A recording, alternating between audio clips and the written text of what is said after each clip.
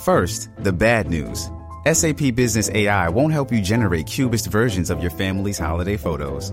But it will help you understand which supplier is best to help you roll out your plant-based packaging in Southeast Asia, or identify the training your junior project manager needs to rise up the ranks, and automate repetitive tasks while you focus on big innovations, so you can be ready for the next opportunity. Revolutionary technology, real-world results. That's SAP Business AI. It's only a kick, a jump, a block. It's only a serve. It's only a tackle, a run. It's only for the fans. After all, it's only pressure. You got this. Adidas.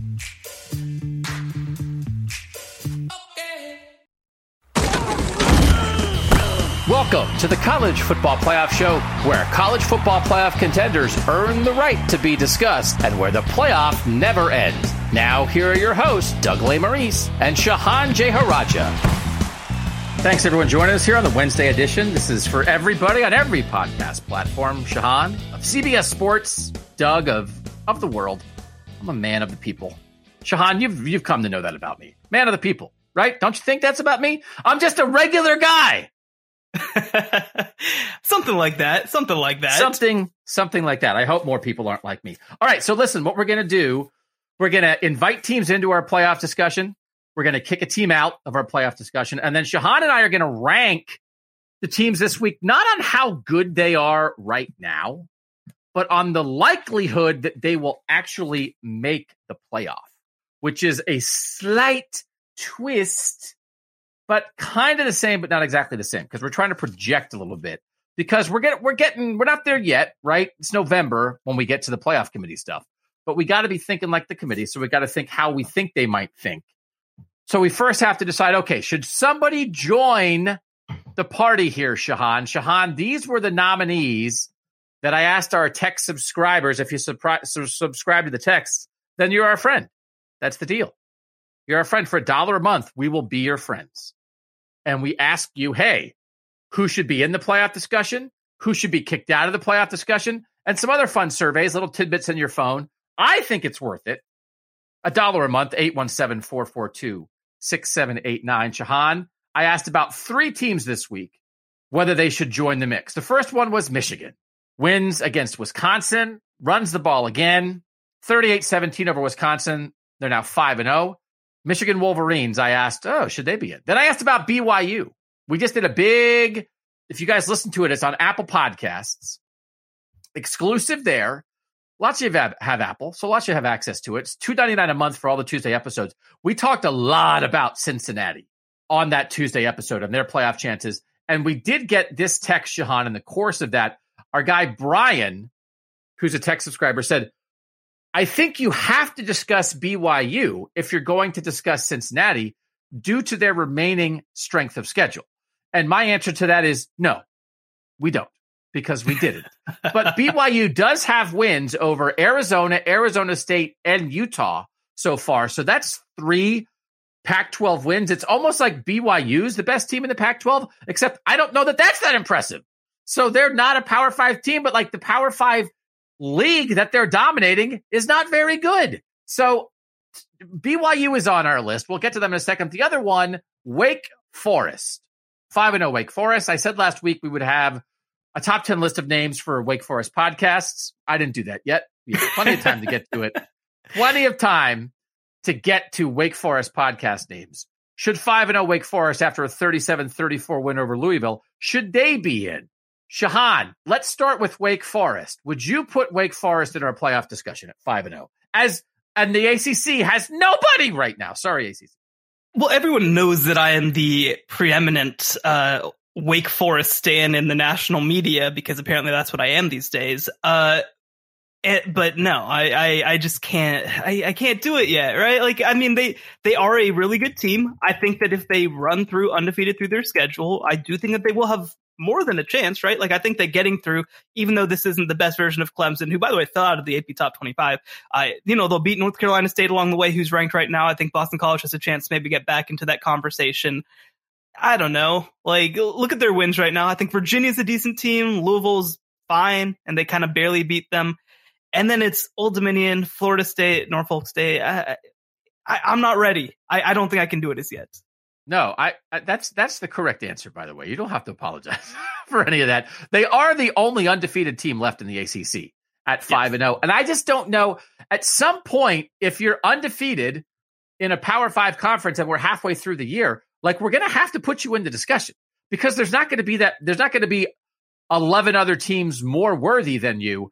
But like, we're not there with them yet. And I don't know when we'll get there, because as you said, their wins so far, I don't know. They have Syracuse next, then a bye, then Army, then Duke.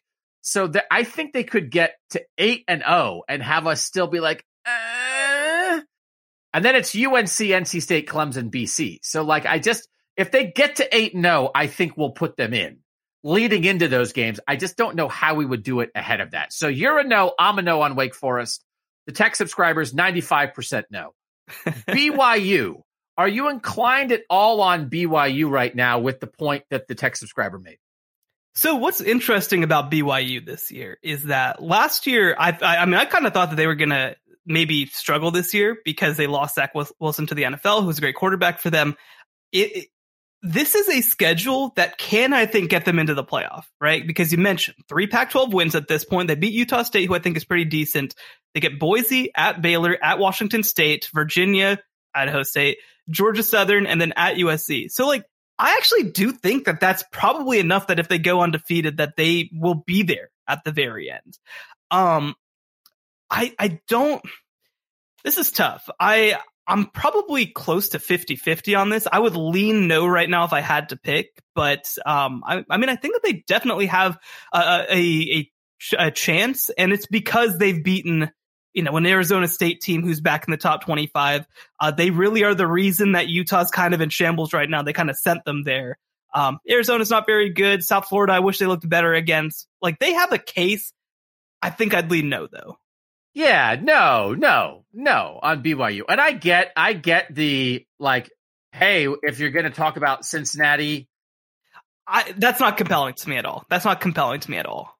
I get it theoretically, but like, Cincinnati earned this, man. Like, chill out. Just chill out a little bit, BYU. Now, I mean, BYU was 11-1 last year. So we talked about Cincinnati sort of like building up to this. I mean, BYU, kind of did too, but they also lost their quarterback, and Cincinnati brought its quarterback back. So we will get to BYU. They're very high in the polls right now. People seem to like them, but I am not compelled. To talk about BYU yet. So it's 2 no's from us, 85% no from the tech subscribers, Shahan. So that leaves us with Michigan. Again, we are at 11 right now. We'll kick somebody out at later on this pod.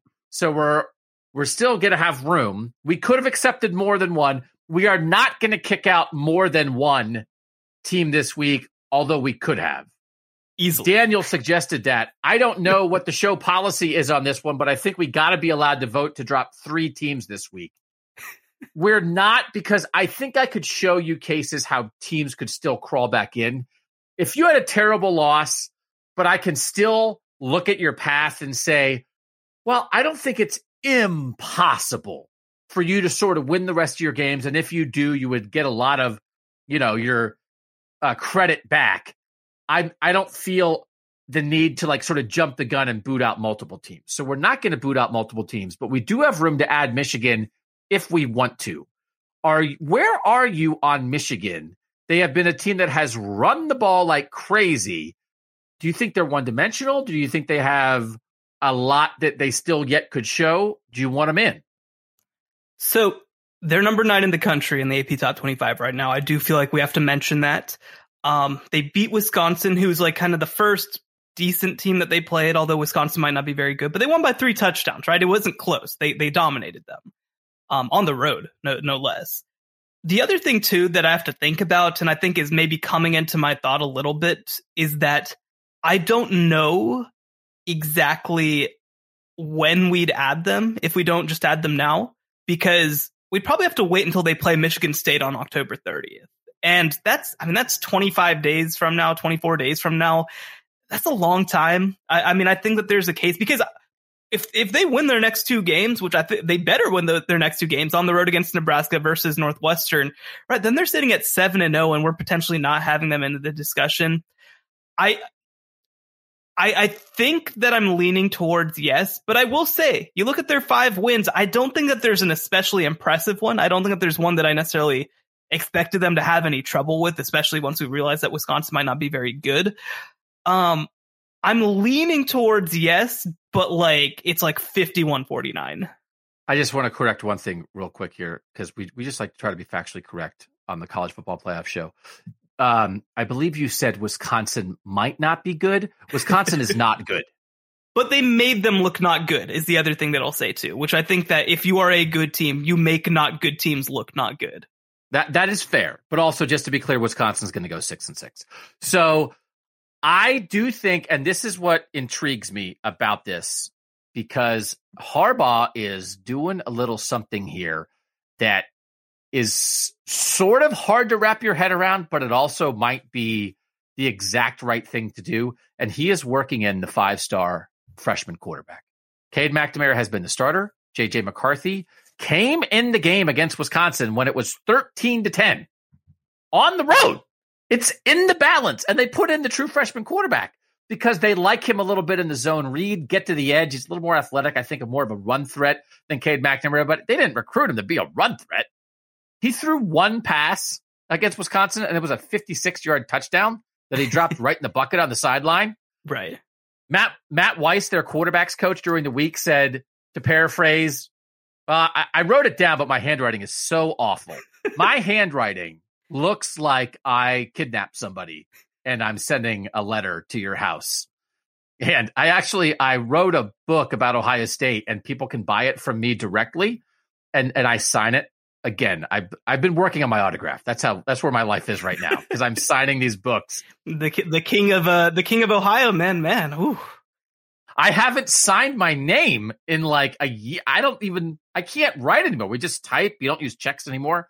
So I'm figuring out how to sign my name, but then I have to write the address label, and it's like, I am sending you a book. It looks like I'm sending a murder package to somebody's house, and someone's family's going to be like, you got this package in the mail?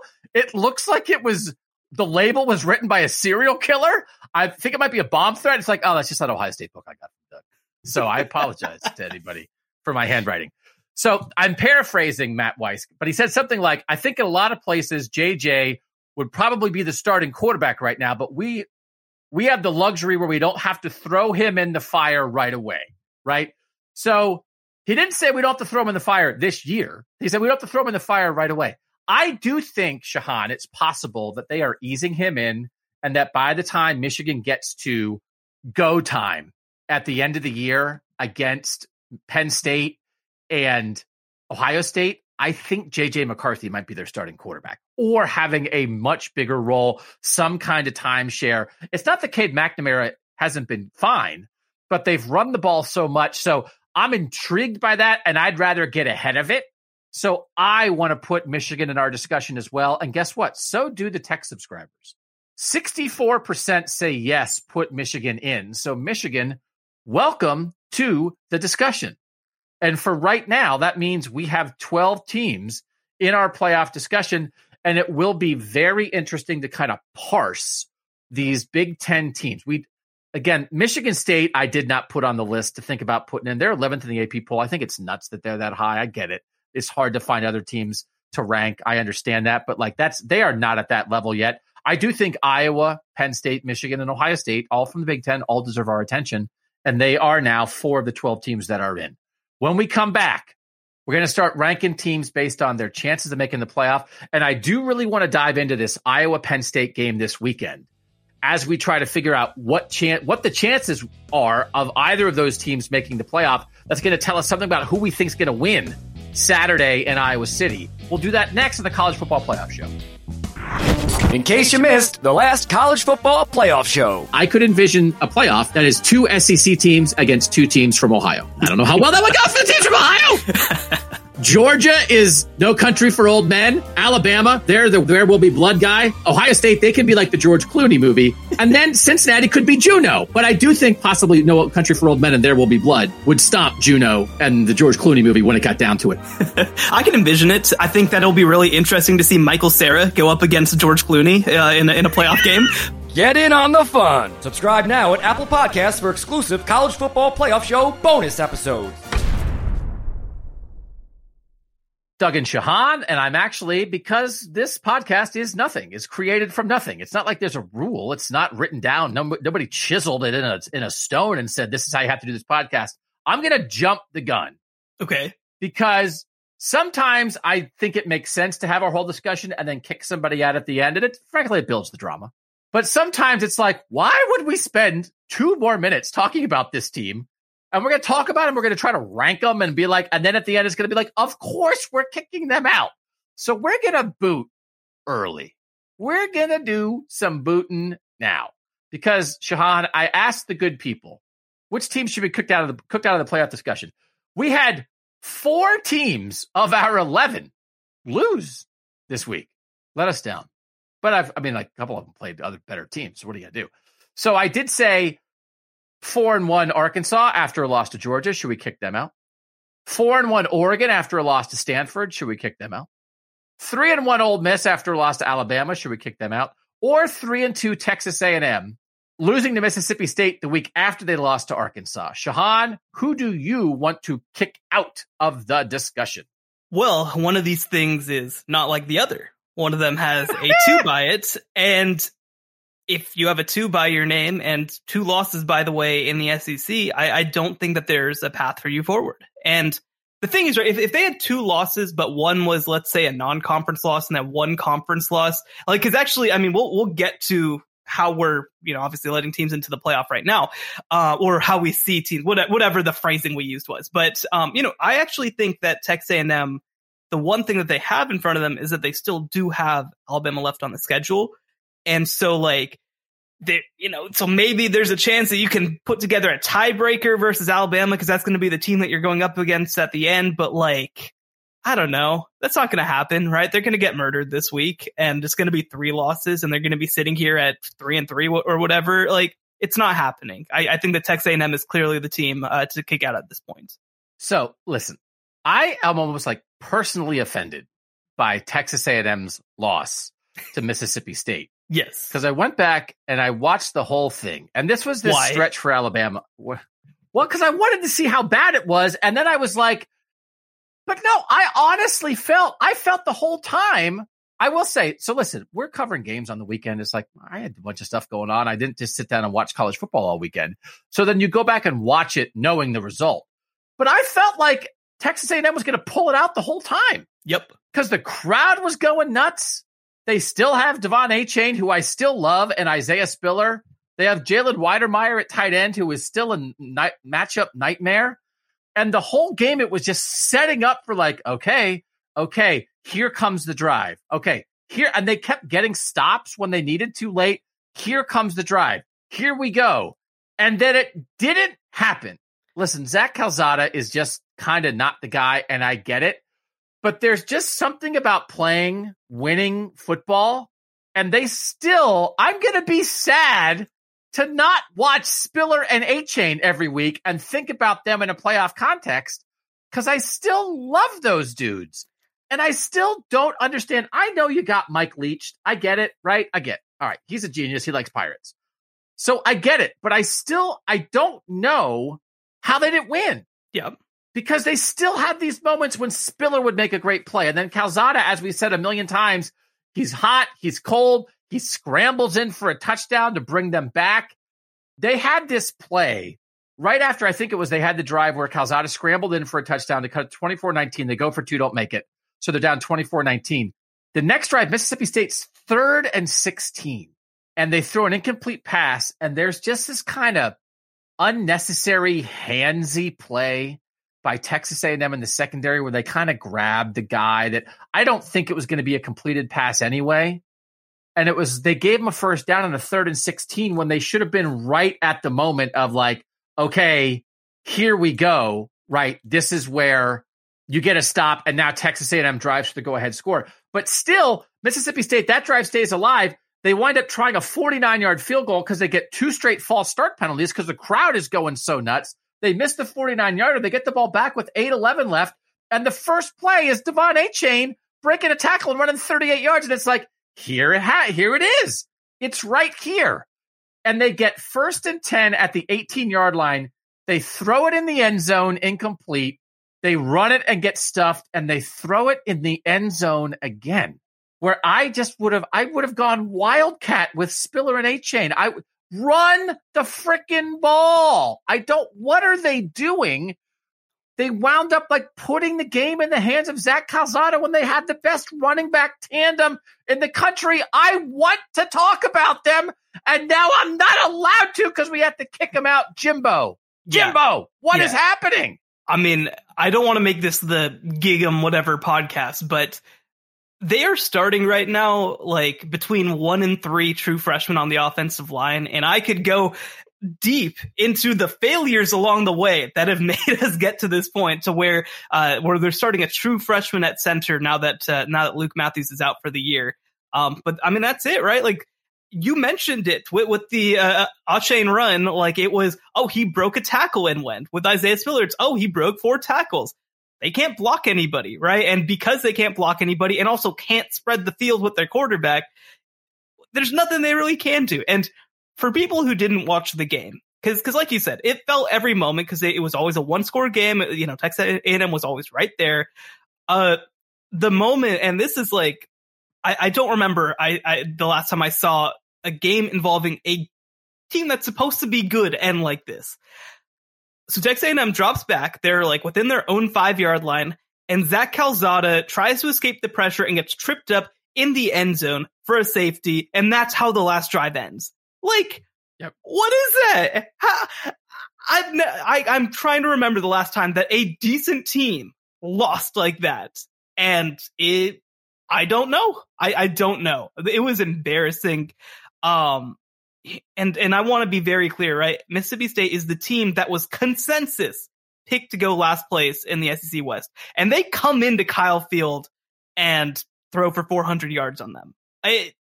It was bizarre. I think that A&M fans right now, just being in the state of Texas, I think a lot of them are like, well, 6-6, here we come, that sort of thing. And there's a lot of losable games left on that schedule. Hey, guess what? They get Alabama this week. So I could go on for hours about this. We shouldn't do that.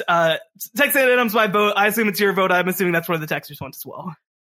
So let me just, so 24 carries for 169 combined for Spiller and Achane. They're awesome. Only 24. That's nowhere near enough. They're awesome. They're awesome. They're awesome. Can I say this? By the way, everybody kicked them out. The Texans kicked them out. It wasn't even close. I mean, of course, everyone. Texas A&M's 87% of the vote for getting kicked out. Ole Miss 6, Oregon 4, Arkansas 3. So they all live for another week, but they're all on alert. I'm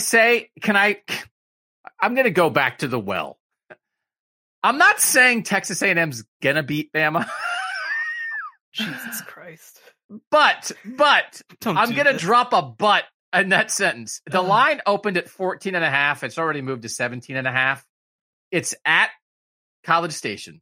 And I just want to say, there are enough pieces. They've played 12 different offensive. They've played 12 different offensive line combinations this year. If Jimbo, can they go into the cave and draw something special up? Can they come out? Can they make Isaiah Spiller the quarterback? Can they do something? Your season's shot. So let it all hang out against Bama. I'm just curious to see. They have 3 great offensive pieces. Right? They have 3 great offensive pieces. The 2 running backs and Weidemeyer. They have a couple good defenders. They have some talent. They have some gaping holes, mainly offensive line and quarterback, which are kind of important. Also, just to be clear, I've mentioned this before, I don't think they're very good at receiver. So they've got 2 awesome running backs and a tight end who hasn't been able to do anything because his quarterback can't get him the ball. And I guess we can run the lead option sort of, just the running backs running behind Weidemeyer, because that's all they got. And by the way, the other thing too, I just want to because we're talking so much about the offense and their issues. They lost 2 of their top 3 cornerbacks for the season, and they're about to go play John Mechie in Alabama. So good luck with that one. Okay. I'm not saying it's probable. So, okay, they have 3 out of 11 good offensive players. I'm just curious. I just want to see my guys. I want to see Achane and Spiller against Alabama. I'm curious that, again, peak A&M, right? A&M at its best, preseason A&M. This was a game that a lot of people circled, right? Are they so far removed from what we thought that it's now laughable? Yes. Or can they get back? Can they get to some best version of themselves that can hang a little bit? Or no, you're like you think it's laughable. If you set the line at 30, I'd still take Alabama. I think that this is going to be a bloodbath. I think that A&M is going to score less than 17 points, and I think that Alabama is going to score well over 40 points. So this game, I understand. Texas A&M still has one of the nation's best defensive lines. They have one of the nation's best running back combos, like you mentioned, and they don't have anything else that makes a football team. And it's cool. I don't know. I mean, honestly, the comparison's kind of there. They're kind of Clemson right now, except they have a running back instead of a quarterback. So, like, I don't know. Would you take Clemson right now to compete against Alabama? I wouldn't, but that's kind of what this team is, except probably worse. Fine. Okay. I'm trying to find the good, because people thought maybe this would be a big season for Texas A&M, and of course it's not. All right. So Michigan in Texas A&M oot. We took care of that, so we don't have to worry about that later. So now we can just rank the 11 actual contenders that we have, Shahan, in order of how we think what their chances are of actually making the playoff. So this is not where they are right now. This is trying to assess where we think they are sort of in their path as a team. How much better do we think they'll get? How tough is their schedule? What's their conference like? Are they going to win their conference? So who is your, I guess, well, no, I don't have to reset. People know who the teams are. Who is your number 11 on this list, Shahan? So this is an interesting one, by the way, because like you mentioned, you got to take into account how these teams are, like the quality of their teams, what they have going forward, their chance of beating those teams, and also sort of what's going to happen around. And so for that reason, I have Ole Miss 11. And the reason for that, because I will say, I mean, we can just go ahead and jump into it too. I have Arkansas 10. And the thing that differentiates them for me is that Ole Miss has already played Alabama. And so they can't conceivably have a tiebreaker over Alabama.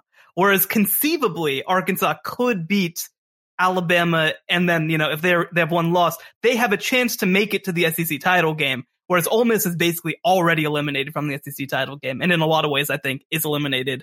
That's going to make it very difficult for them to make the playoffs. So I think that Ole Miss right now is my number 11. I completely agree with the reasoning on both those teams. I have Ole Miss 11. I have Arkansas 10 for the exact same reason, because as long as Arkansas still has the chance to beat Bama, Ole Miss doesn't have a chance to impress anybody anymore, and they lost their biggest game. So that's kind of it for them. And they're probably going to be out of our rankings soon. I did look at like the playoff predictor on ESPN. It only goes, I think, 15 deep. Ole Miss was on there at number 15 with a 3% chance to make the playoff. They didn't have Arkansas on there. I guess it's because like you couldn't view it backwards. Like, well, Ole Miss Arkansas already lost to Georgia and has to play Alabama. But once you lose, playing a good team is not a has to, it's a get to. Right. And so Arkansas gets to, because they have something great they still could do. Are they going to do it? No, they're not going to do it. But they have the opportunity, and Ole Miss has lost that opportunity. All right. Theoretically possible. So who is your number 9 then? We agree Ole Miss is 11 and Arkansas is 10.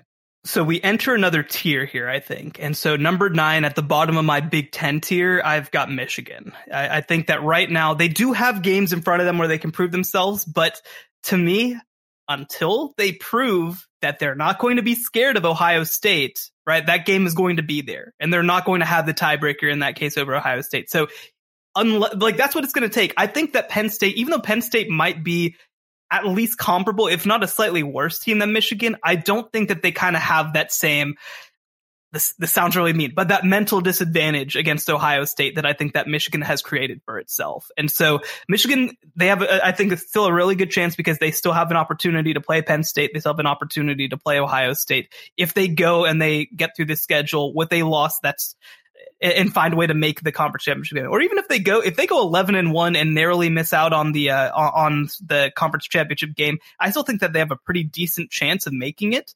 But I think right now their path is a little murkier than the rest of the Big Ten. I in the end wound up sort of ranking the Big Ten teams based on like who I think the best Big Ten teams are. Because it's like They all sort of have a similar opportunity and who's going to win the games, and Michigan is probably going to get, as we talked about, I think on earlier when we let them in, they should get to 7-0, but then they have like a lot of ghosts, man. At Michigan State, that's always an issue for them in the Harbaugh era. Then home Indiana, at Penn State. I mean, that's a tough game, man. At Maryland, and then home versus Ohio State. So if J.J. McCarthy, this is about J.J. McCarthy elevating that offense to the next level. The run game is solid. Aiden Hutchinson is one of the best defensive players in America at defensive end. And if J.J. McCarthy or just Cade McNamara even plays a little better, they just have not asked much of Cade McNamara. If the quarterback play improves, they've got some ceiling left there as well. But I agree that Michigan, of the 4 Big Ten teams that are in, they are my lowest. You have Michigan overall number 9. I had Michigan 8. Okay. So we're in agreement there. So who is your number 8? Yeah. Who's your number 9? Well, it might be your number 8. So I have Oregon. 9. I have them actually up a little higher. I have them at number 6. And the reason that I say that is because Oregon's path is still very easy. And if they go through and if they go 12-1 and, they've got Cal at UCLA versus Colorado at Washington versus Washington State at Utah versus Oregon State. So they should win all of those games. And so if they do, not only do I think that they have a really good chance, they still would have a tiebreaker versus Ohio State if Ohio State is the Big Ten champion at the end of the year. So I think that does matter. Now I do say that, and we're in a world where Ohio State already 3 weeks later, whatever, is ranked ahead of Oregon because Oregon lost, which I think is insane, but that's a whole other thing. But, I think that when it comes down to it, if both those teams, hypothetically, Ohio State and Oregon, are conference champions at the end of the year, I think that that Oregon would have a slight edge. I do imagine both would get into the playoff, but I do think that that's going to give them a little bit of a trump card until they don't have it. The other thing too, that I just have to mention is they should not have lost that game to Stanford. Stanford got so many extra opportunities because of lucky breaks. And, I don't want to blame refs, because the reality is if you're in a position where the refs can impact a game, it means that you haven't played a good enough game to that point. But things got real weird at the end there. They were without Joe Moorhead, who I think is one of the most creative offensive coordinators in college football. Now, I don't know when he's going to be back. Like you mentioned, he's actually hospitalized right now. It sounds like he had a medical emergency on Saturday morning. Our thoughts and prayers are with him. Hopefully everything's okay. I do think that they're a different team with Joe Moorhead in the building. So I do think that they're going to I think have a really good chance to go 12-1. If they go 12-1, win the Pac-12, then I think that they're in. I have Oregon that low based only on the fact of I don't think they're going to do it. That it's all there. Everything is there, as you said. But it's difficult because it's basically the same situation as Michigan. They have a true freshman quarterback that might be the answer. And you can find plenty of Oregon beat writers and sites that after that Stanford loss are asking whether Ty Thompson needs to be the quarterback for Oregon. Top 50 national recruit in this class. I think the number 7 quarterback in the country. And Anthony Brown just did not look like the guy. His completion percentage for the year is 57% or something. He found a way to get it done against Ohio State. And we had a lot of questions. We had questions for our contenders when we did our quarterback rankings early in the year. We had Jack Cohn and Anthony Brown sort of in a tier by themselves at the bottom of these are the worst quarterbacks for any real contender. And Jack Cohn in the end played pretty well early, but in the end has proven why we thought that. And Anthony Brown did what he had to do, made winning plays on the road at Ohio State. And now he's sort of proving why we said that early in the year. The Joe Moorhead situation, as you said, clearly affected them on Saturday, clearly affected Anthony Brown on Saturday. That's a difficulty. Kayvon Thibodeau, their defensive star, who'd been injured, came back against Stanford, but then got ejected for targeting late in that game, which had a little effect on the end. So a lot went wrong for them. Yes. Against an okay team, and they still kind of needed like a weird pass interference call to let Stanford to get it to overtime, right? So they might be able to get it back together. And everything you said is true. If they do, they're in. If they run the table, they're in. Yeah. I just don't think they looked like a team, even though they had a lot go wrong.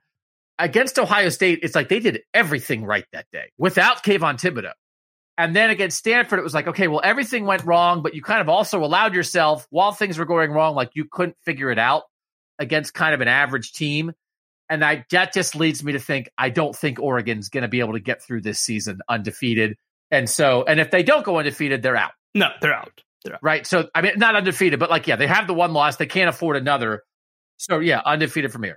So I don't think it's going to happen. So that's why I had them this low. But to your point, the path is not that hard. If they get quarterback figured out, like why?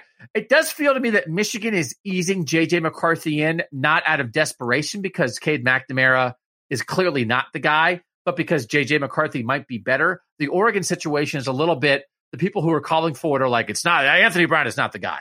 And I think that vibe of the situation matters when you are thinking about going to a true freshman quarterback. Again, we saw it with Notre Dame, right? It's not Jack Cohn. Go to the true freshman. He's not exactly ready either. So it's a similar situation between Michigan and Oregon, but I view them in different ways. So I have Michigan 9. I have Oregon 9. You have Oregon 6. Yes. Sorry, I have to like write all these around because I took off Texas A&M, put Michigan on, so make sure I have the numbers right. But yes, I have them 6. All right. So who do you have 8? I have Penn State 8. I'm still not 100% sold on them. And the same deal, right? I'll go ahead and say I have Iowa 7. And the reason that I have Iowa ahead of Penn State is not necessarily because I think that they're going to win the game this weekend. I think that they probably will, but it'll be really close. The bigger reason that I say that is because Iowa only has to win the West, whereas Penn State has to beat Michigan and Ohio State for the East to make the conference championship game. So like Iowa could be in a situation to where they lose this game against Penn State, win the rest of their games, have one loss, and then it's a play-in game, right? So like that's what I think their big advantage is. Penn State is their only real game left this year. They're going to play Penn State at home, then they go Purdue at Wisconsin, at Northwestern, Minnesota versus Illinois, at Nebraska. And they should pretty easily, I think, win all of those games. So even if they lose the game this weekend, they're still going to win the West. I think it's going to be a runaway that they win the West. And then again, that puts you in a position where you're 11-1 with a play-in game to the college football playoff. All right. So you have Iowa 7, Penn State 8. Yes.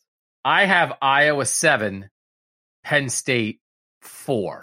Okay. Because I think Penn State's the best team in the Big Ten. The playoff predictor has Ohio State with a 12% chance to get in, Iowa with a 21% chance to get in. So I think the playoff predictor is doing a lot of the reasoning you're doing here, right? That, hey, well, listen, Iowa is going to win the West. Iowa could lose to Penn State this weekend, run the table, and then either get a rematch with Penn State that with a chance to win it in the Big Ten championship game, or like Penn State has stumbled along the way and they don't even have to worry about Penn State. So this is not like a must win for Iowa. It's really not, because I think Iowa is in as the Big Ten champ, whether they're 13-0 or 12-1. And this is probably the only game that looks reasonably losable, as you said, left on the regular season schedule. So I don't want to diminish the first top 5 game of Big Ten teams that doesn't include Ohio State in 25 years, because it's still a big deal. But it's not as big of a deal for Iowa as you would think. It is a big deal for Penn State because say Penn State and Ohio State and Michigan start beating each other and go 1-1 and against those 3 teams, and then who has another, Penn State can't afford to stumble. So I do think it is a bigger game for Penn State, but I just think Penn State's better because I think they're a little more explosive on offense, and I think their defenses are comparable enough. In the SP Plus rankings, Penn State is 5 on defense. Iowa is 4 on defense. So they're both, it's almost like Georgia and Alabama kind of stuff, right? Like they're both awesome defensively. Offensively, Penn State is 23. Iowa is 72. So overall, in the SP Plus rankings from Bill Connelly at ESPN, Penn State overall is number 6. Iowa overall is number 15. That's why I have them there. And I do think that Penn State is going to go on the road to Iowa this week and win. Iowa is a 2-point favorite at home. Who do you think is going to win that game this weekend, Shahan? Which doesn't have to be the same as where you rank them and you're thinking for the playoff, but who wins on Saturday? So I understand what you're saying about them having comparable defenses, especially in the SP Plus. And, for people who don't know, right, SP Plus, that's a rating that really takes into account like efficiency, right? It's play to play, who plays defense at what level, right? And so Iowa and Penn State play to play, I think, are relatively comparable. The thing that I don't think that SP Plus takes into account enough, or if in this specific case, I think that generally that's a good rule of thumb is to look at their sort of net efficiency. But Iowa is so disruptive on defense, and Penn State isn't, right? Like, I mean, they are, but like Iowa uses defense to play offense in a lot of ways, right? They are that good. They, in this past game against Taulia Tagovailoa, one of the best quarterbacks, I think, in college football, in my opinion, 5 interceptions, right? They have multiple pick sixes in their first game against Indiana. They pick off Brock Purdy, I think, 3 times against Iowa State. And like, we've reached the point where this isn't like a coincidence, right? This isn't just like, because that's the thing. Turnover plays tend to kind of even themselves out over the course of a season, over the course of a game even. I think that Iowa legitimately does things and coaches things and makes decisions and plays defense in a way that does force turnovers and make things easier for their team. So I understand what you're saying about Penn State and them having more on offense, because they clearly do. I think that Iowa's offense is very okay. But all that said, I think that Iowa right now is a better team. I think that they're playing better. I think that they really just work together a little better. I think that they're more proven as well. I think that Iowa State's better than Auburn, although whatever the rankings say, whatever. I think that Iowa State's better than Auburn, and they really kind of dominated those teams. And the other thing too, right, is that Iowa has dominated teams. I don't think that Penn State has dominated teams with as much regularity. It's going to be a really good game, right? I mean, I think this is going to be a really, really good game, but like, the other thing, the last thing that I'll take into account for this is I also feel like Sean Clifford is like the perfect type of quarterback for Iowa to take advantage of. He's been fine. He's been efficient. He's completed passes. I think he's taken a step forward this year, but like he's also somebody that when he gets under pressure, he gets a little loose with the football. And if he does that, I think Iowa can take advantage. So I agree. The pieces in place, especially on the offensive side of the ball, like you'd look at it and I think that Penn State's better, but like, I just think that Iowa manages games so well. They're also playing at home. I think that that's going to be the difference. And the other thing that I'll mention too about Penn State, just kind of a last thing, and a reason that I have them 8, is because not only do you have to go on the road to Iowa, you also have to go on the road to Ohio State. And I think I probably have Ohio State higher on my list than you. And you have to go on the road to Michigan State, and you have to play Michigan at home. So like they have 3 of their top 4 difficult games are on the road. And again, I just haven't seen it to the point where I'm confident that this is the best team in the Big Ten. I think there's definitely a path for them to be the best team in the Big Ten. But I think that we're going to learn more about whether that can actually happen this upcoming week. Yeah, the schedule for Penn State is legitimately tough. I do think Penn State's secondary is excellent. Yes. And I also wonder about Spencer Petras, and if Iowa's going to have to throw the ball at least a little bit, I think, in this game. Even though Tyler Goodson is an excellent running back and can carry that load, certainly Iowa has a better run game offensively than Penn State does. Penn State just does not have that kind of dynamic run threat. You watch Penn State and a back will like get around the edge and you think like, oh, this is gonna be a big gain, and then he gets like a 3-yard gain. It's like, what happened? It's like they just don't have a dynamic guy, so that does affect them. It does come down to Clifford. I completely agree with you. Iowa leads the nation, 16 turnovers forced in their 5 games. That's forcing more turnovers per game than anybody in the country, and I completely agree that it's not coincidental. Most of the time turnovers are. I think it is not coincidental here, but if they don't force some turnovers, I think they're going to have a hard time moving the ball on Penn State, because I don't think that this is an offense for Iowa that's just going to take kickoffs and march 75 yards, 75 yards, 75 yards. I think they need short fields. And so that's a really hard thing. I think it's fair to assume they'll force some turnovers and get some points off of it, but it's not a guarantee. It's going to come down to Sean Clifford. This is Sean Clifford's game. Everything about Penn State season is about Sean Clifford, because it's the same thing we talked about. Man, if we didn't have Penn State as a contender early on, if we did, we would have talked about Sean Clifford the same way we talked about Anthony Brown and Jack Cohn. He's a veteran, but what has he showed that makes you believe in him? But he has done it more this year. He makes some plays off broken plays. He'll scramble and then keep his eyes downfield and throw. And then Jahan Dotson is as good as any receiver in the country. He is. And so Penn State's got some dudes. And I do think that's why I thought Iowa State would beat Iowa, because I just loved Hutchinson from Iowa State. And I thought he's like a dynamic threat that maybe Iowa doesn't quite have. And I know, what is it, Charlie Joyner? What's the Iowa receiver's name? I think that might be right. I think you're right. He's shown as something, he's shown some dynamic capabilities as well. But Jahan Dotson is the most dangerous offensive player in that game, as good as Tyler Goodson is for Iowa. So I don't know. I just think Penn State is more of a complete team. But Iowa's defense is the best unit. But I think Penn State's defense is closer to Iowa's defense than Iowa's offense is to Penn State's offense. So, and just to wrap this all up, like you said, you're taking the gamble that Sean Clifford will not make mistakes. So good luck with that. All right, well, we can move on. I know. It's hard. So, okay, so I do have Penn State. You have Ohio State then as the team in the Big Ten with the best chance to make the playoff. Is Ohio State your number 5, or do you have them even higher than that? I'm number 4. And maybe I'm reading a little too much into going on the road and demolishing Rutgers. But, I look at the schedule, right? I don't know the team left on the schedule. I mean, maybe Maryland, but that's really going to be able to take advantage of that secondary, right? Because that's been the real issue, has been Ohio State's secondary, whether they play defense. And the other thing too, right? Because I actually think, and one thing that's interesting is that I do think that I would be very curious to see CJ Stroud at this point go up against Iowa. I think maybe by the end of the year, whether it's Stroud, whether it's somebody else, I think that they'll have some of those issues maybe worked out a little bit.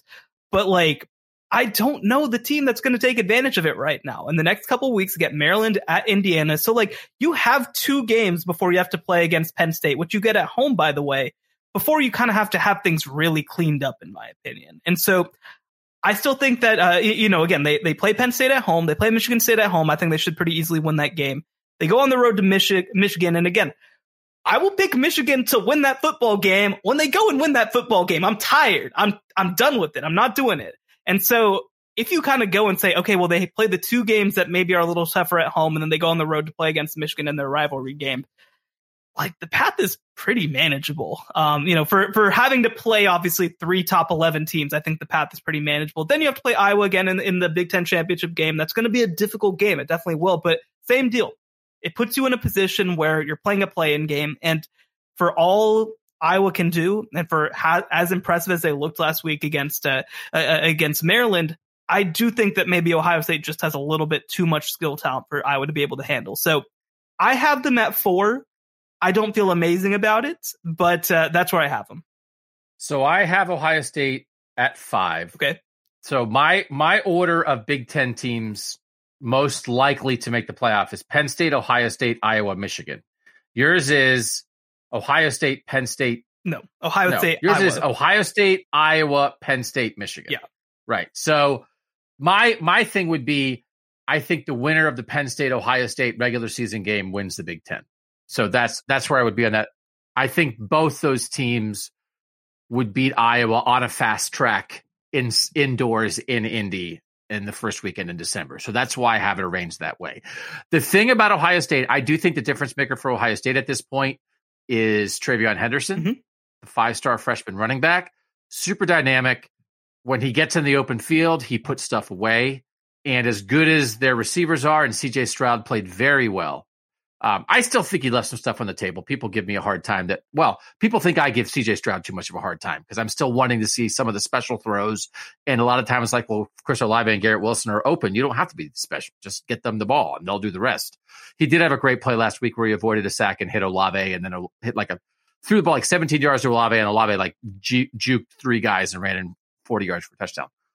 But Tulsa's bad. And Ohio State led Tulsa 27-20 in the fourth quarter, and Tulsa's bad. Yeah. And since then, yes, Ohio State's gotten better. They rested their quarterback. He looked better. They've made defensive changes. They look better, but it's Akron and Rutgers. So I do think we could be getting ahead of ourselves a little bit with Ohio State. People were high on Rutgers because Rutgers hung with Michigan and only lost to Michigan by 7.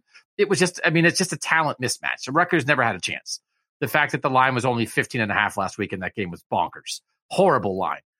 So I don't, and you can see the talent on Ohio State's defense, the young talent coming along. You can absolutely see it. They are playing different guys than who played against Oregon. There's like 5 guys who were on the field against Oregon and like did not look good defensively who don't play anymore. Yeah. So like that's a big deal. And then CJ Stroud is progressing as a young quarterback would, and his shoulder feels better. So all that is true, but I still think Penn State and Iowa both have better defenses than Ohio State. Easily. And then it's a matter of who has the dynamic offense that can, well, Ohio State's still going to get something. You're not going to shut Ohio State out.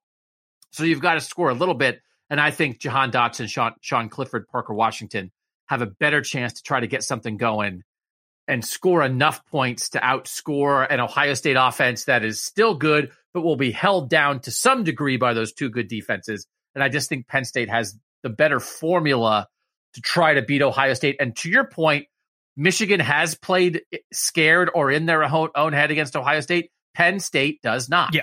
They have not closed games out. They blew 2 games in 17 and 18 where they were ahead in the fourth quarter and Ohio State came back.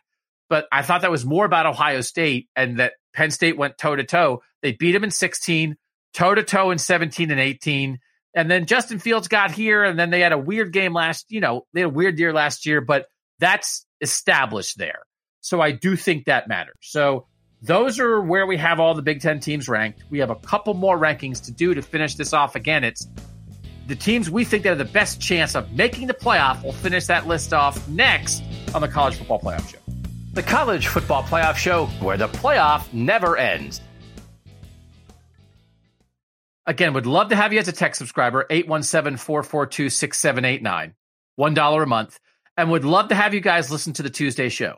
The Tuesday show is now a premium show. Premium ice cream, right? I mean, it's like French vanilla. I don't know. You got to pay for it. I don't know. I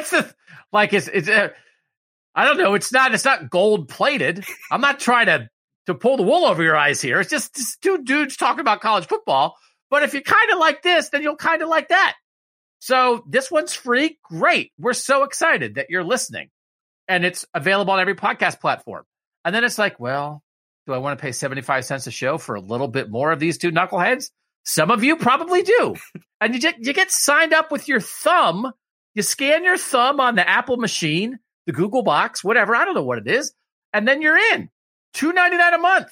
You buy everything else on Apple. You buy the latest Lil Nas X, who just slaps, man. He's awesome. I'm a big fan. I mean, my daughters, all day. My daughter's band, they play the Lil Nas X song during the high school football games. It's the best. That guy is the best. So you pay for him, and Shahan is the Lil Nas X of sports podcasting. So, everybody says that. Are you the Jack Harlow? Is that what that makes you? Oh, yeah, no, that guy. No. I know who that is because he sings the part. Yeah. I was going to say I'm like Tony Bennett, but no, I'm the Jack Harlow guy because that guy's not as cool as Lil Nas X, but he hangs out with him on the song, right? That's appropriate. Yes. That would make sense. Yes. Am I saying Nas or Nas? What is it? It's Nas. It's like the rapper. It's like the other rapper. Yeah, Nas. Yeah, Lil Nas X. Lil Nas X. Well, you put the Lil in front, and then it's a different name. Lil Nas X. Right. But he's the best. So you pay for him and you pay for us. And that's how you get it. It's the same thing. $2.99, not per episode. $2.99 for a month of Tuesday episodes. So you sign up, take care of it, and then they just take $3 out of your account. I mean, your grandma gives you Apple gift cards for Christmas. Isn't that what everyone's grandma gives them now? Right? What else are you going to spend it on? My kids, that's what they get. They get the Starbucks and they get the Apple gift cards. Okay. Would love to have you. Grateful for everybody listening right now. Would love to have you try the Tuesday thing for $2.99 for 4 episodes a month. Where do you have Cincinnati, my friend? I have them 5 because I do think that we talked about it a little bit in the Tuesday show. They still need some things to go right? Like I think that they're going to go through. I think they're going to be 13-0. That's going to put them in a fight, probably with Oregon, with the Big Ten runner-up, and with Oklahoma. That's a battle that they can win. It's very possible for them to win that. But there are teams on this list that don't need stuff to go right, that know that they can play their way into the college football playoff. And so that's why I still have them just outside of that top 4. We're on the same page here. You have them one spot behind the team that you think is most likely to win the Big Ten. Yes. So you have Ohio State 4 and Cincinnati 5. I have Penn State 4, Ohio State 5, Cincinnati 6, because I put those 2 Big Ten teams. I think it's to be a close game. I think one of those 2 teams will win the Big Ten. I think they both have a chance to win it. And then, so I put them both ahead of Cincinnati, but it's kind of like they're the same, right? I don't think Penn State and Ohio State are going to make the playoff. I just think their showdown will be close, and then one of them will make the playoff. I have Cincinnati 6, same reason. So I think we're kind of in the same zone on here. And again, if you guys, for those of you who have not yet subscribed to the Tuesday podcast, dug in a lot on Cincinnati. This Cincinnati is as interesting right now as they're going to get. So go listen to that Tuesday pod, which leaves the big 3 at the top. Everybody knows the deal. I will tell you the playoff predictor has Georgia number 1. Okay. 87% chance to make the playoff, according to that. Bama number 2 at 86%. Oklahoma number 3 at 48%. So I'm assuming we both have Oklahoma 3. Yes. It's weird to put them here, because if we were doing our normal rankings of like, who's the best team? How do you think they played? We would have Oklahoma like 8th or 9th or 7th. But you're just assuming there's a chance they get it together, and you're asking yourself who in the Big 12 is going to keep them from this. I do want to talk about this. Oklahoma, Texas this week. Is it Bijan Robinson? Could Bijan Robinson, is he the biggest hurdle for Oklahoma? Or do you think it is Oklahoma State or Iowa State or somebody else later in the schedule? Or is it this guy who is maybe the best running back in college football? And it feels like to me the type of running back who could win a game like this almost by himself. Well, I will ask you a question real quick. So Mike Gundy took over Oklahoma State back in 2005. Can you guess how many times he's beaten Oklahoma? 6. 2.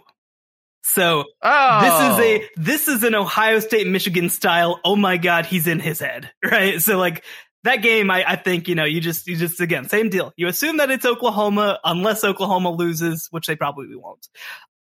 So I do think that there's an argument that Bijan's their biggest hurdle left, but I think the bigger hurdle for them is just playing consistent football, especially on the offensive line, because they're better than Texas by quite a bit, in my opinion. And I think the other thing too is that they have a really good defensive line. They've been able to kind of hold teams underwater. Like, I mean, for everything you want to say right now about, how they've played, held Nebraska to 16 points, held West Virginia to 13 points. They have some dynamic players on each of those teams, right? Like, so they're playing pretty well on the defensive side of the ball. Now, obviously, Bijan's going to be a challenge. He's going to probably carry the ball 30 times again, like he did last week to beat TCU.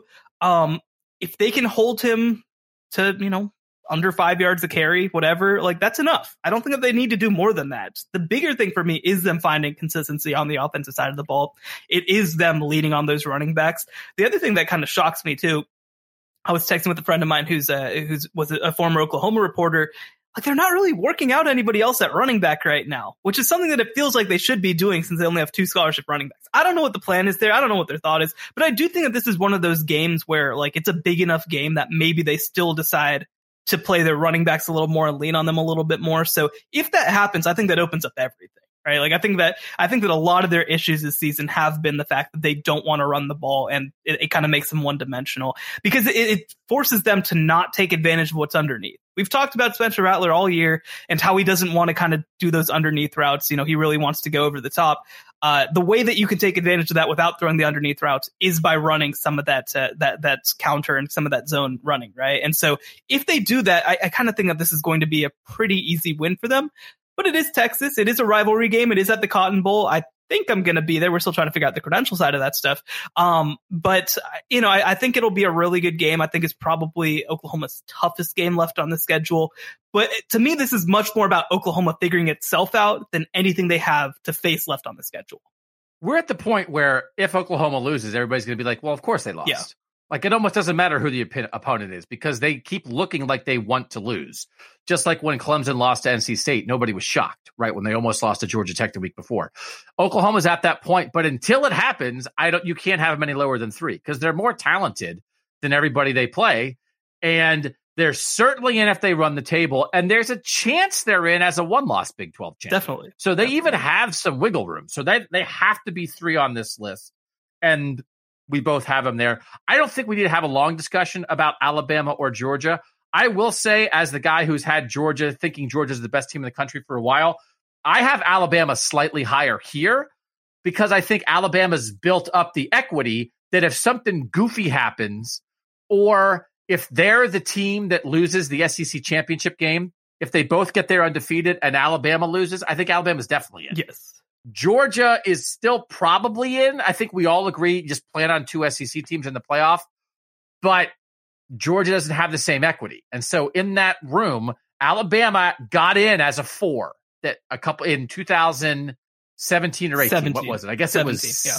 17. That year, where going in to Selection Sunday, I thought Ohio State was going to get in ahead of Alabama. It was very close, and Alabama got in.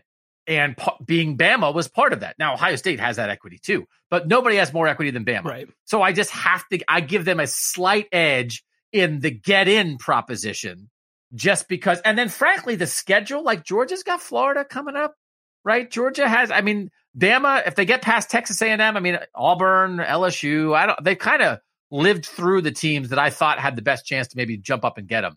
So I think Georgia's better, but I would have Alabama 1, Georgia 2 in this ranking of best chances of getting in. Yeah, I'd probably agree with that. I did glance at the schedules before, and like you mentioned, Georgia plays in the East, but they do have a couple more tougher games on the schedule. Alabama's got Arkansas, who I think we saw this weekend that they probably just can't hang. They probably just don't have the athletes as yet. And then their other tough game is on the road against Auburn, and obviously a rivalry game in the Iron Bowl. And I will keep banging the drum. I think that Auburn's fraudulent. I don't think that they're actually particularly good, and I don't think that they can hang with Alabama. And the other thing, too, is, man, they have to – I don't know about that whole Bo Nix versus this Alabama defense thing. I don't know about all that. So I don't think that they have a game on the schedule that really should be especially competitive the rest of the way. And like you mentioned, if they make it through 12-0, they could cancel the SEC championship game and both would get in, right? Like, if these teams are looking at 12-0 at the end of the regular season, like it's over. Those 2 teams are in, and they probably not only could be, but I think probably should be the number 1 and number 2 overall seeds. We just look at the rest of the teams that we talked about on this list, right? Lots of them have a chance to make the college football playoff. At this moment, again, sitting here on October 5th, things can change. It's a long season, but sitting here on October 5th, I don't see the team that I feel comfortable saying will go and beat one of these 2 teams. I think that these 2 teams are still right now ahead above everybody else. And so I just don't. And in the SEC, the SEC, you hear all about the path and the schedule and all that sort of stuff. I just don't think that there's anybody particularly close to the class of these 2 teams. Really easy November. Their next 3 weeks at least are interesting. As you said, you don't believe in Auburn. I think that's a reasonable thing. At Auburn, and then they get Kentucky, and Kentucky is the only other undefeated team in the SEC besides Georgia and Alabama. And then they have the rivalry game after a bye week. They have the rivalry game with Florida. So those are their next 3 games. And if they get through those, then they're going to skate. I even thinking that Georgia would be the number 1 seed, which is what we predicted in the preseason, I just thought they might stumble because they just don't have as much experience getting through here. But it looks like they're a team that has not yet peaked. And so the best of Georgia is still ahead, and they haven't given up a point in the last 2 games. So, and they played with their backup quarterback last week. So there's still a lot out there for Georgia, and I agree with everything you said. We're looking at Georgia and Alabama being the almost locks for the playoff at this point, unless Texas A&M springs it. No, I won't. Sorry, Jimbo. I tried, Jimbo. Shahan wouldn't let me do it. What does? I mean, we're not going to spend. What does like a Texas A&M win look like? Like what is the stat? What is the performance? What does it look like? They have 70 plays from scrimmage, and 60 of them involve Spiller and A-Chain. It's like, oh, they each had 25 carries and 5 receptions. Cool. It's like they both were on the field every snap. Does being one-dimensional against a Nick Saban team seem like something that's going to work? Good luck. I mean, see, what's going to happen? What's going to happen in this game is Nick Saban's going to line up, and he's going to say, every receiver, they could put 12 receivers on the field. We don't care. We're going to put them in man coverage, and we're going to dedicate like 9 guys to the box because, dear God, Zach Calzada's not going to beat us. So listen, I'm just going to keep saying Alabama's going to lose, and then like finally when I'm right in 2031, I'll be like, told you so. Boom. I think it would be hilarious. I would love to see it. And most of my enjoyment of college football is kind of led by what I think is funny. That's what's most important to me. But I don't see it. I just don't see it. I don't see even a path forward for Texas A&M in this game. Unlike last week, I'm not actually predicting Alabama to lose because I tried to learn. Set the line at 40. I'd have to think about it. We'll do that. That we can do it for Michael Cera hooded sweatshirt. I'll take Texas A&M plus 40 against Alabama this week. All right, thanks to you guys for listening. Would love to have you on the texts. Again, it's $1. It's easy to sign up, and we don't drive you nuts. You know, it's not even every day. It's like here and there, surveys, little nuggets. You know, if you're not keeping up on every single thing with every single playoff contender, and then I think the surveys are fun. And then if you have a question, we'll take your questions. 817-442-6789. It's $1. I think if you haven't ever done something like it, it's sort of hard to explain to people, but it shows up as a text in your phone like it's from your friend. So it's like we're your friend, and I like friends. I mean, maybe you don't like me, but I want to be your friend for $1. So, and then we'd just love to have you on the Tuesday show. $2.99 Apple Podcasts. You have to get it on Apple. That's how it works so far. The Tuesday show, it's 75 cents an episode because you get for $3, you get 4 episodes every month. All right, and the Wednesday show here every week, every platform. Thanks to you guys for joining us. For Shahan Jeharaja, I'm Doug Lesmerises, and that was the College Football Playoff Show. The College Football Playoff Show, where the playoff never ends.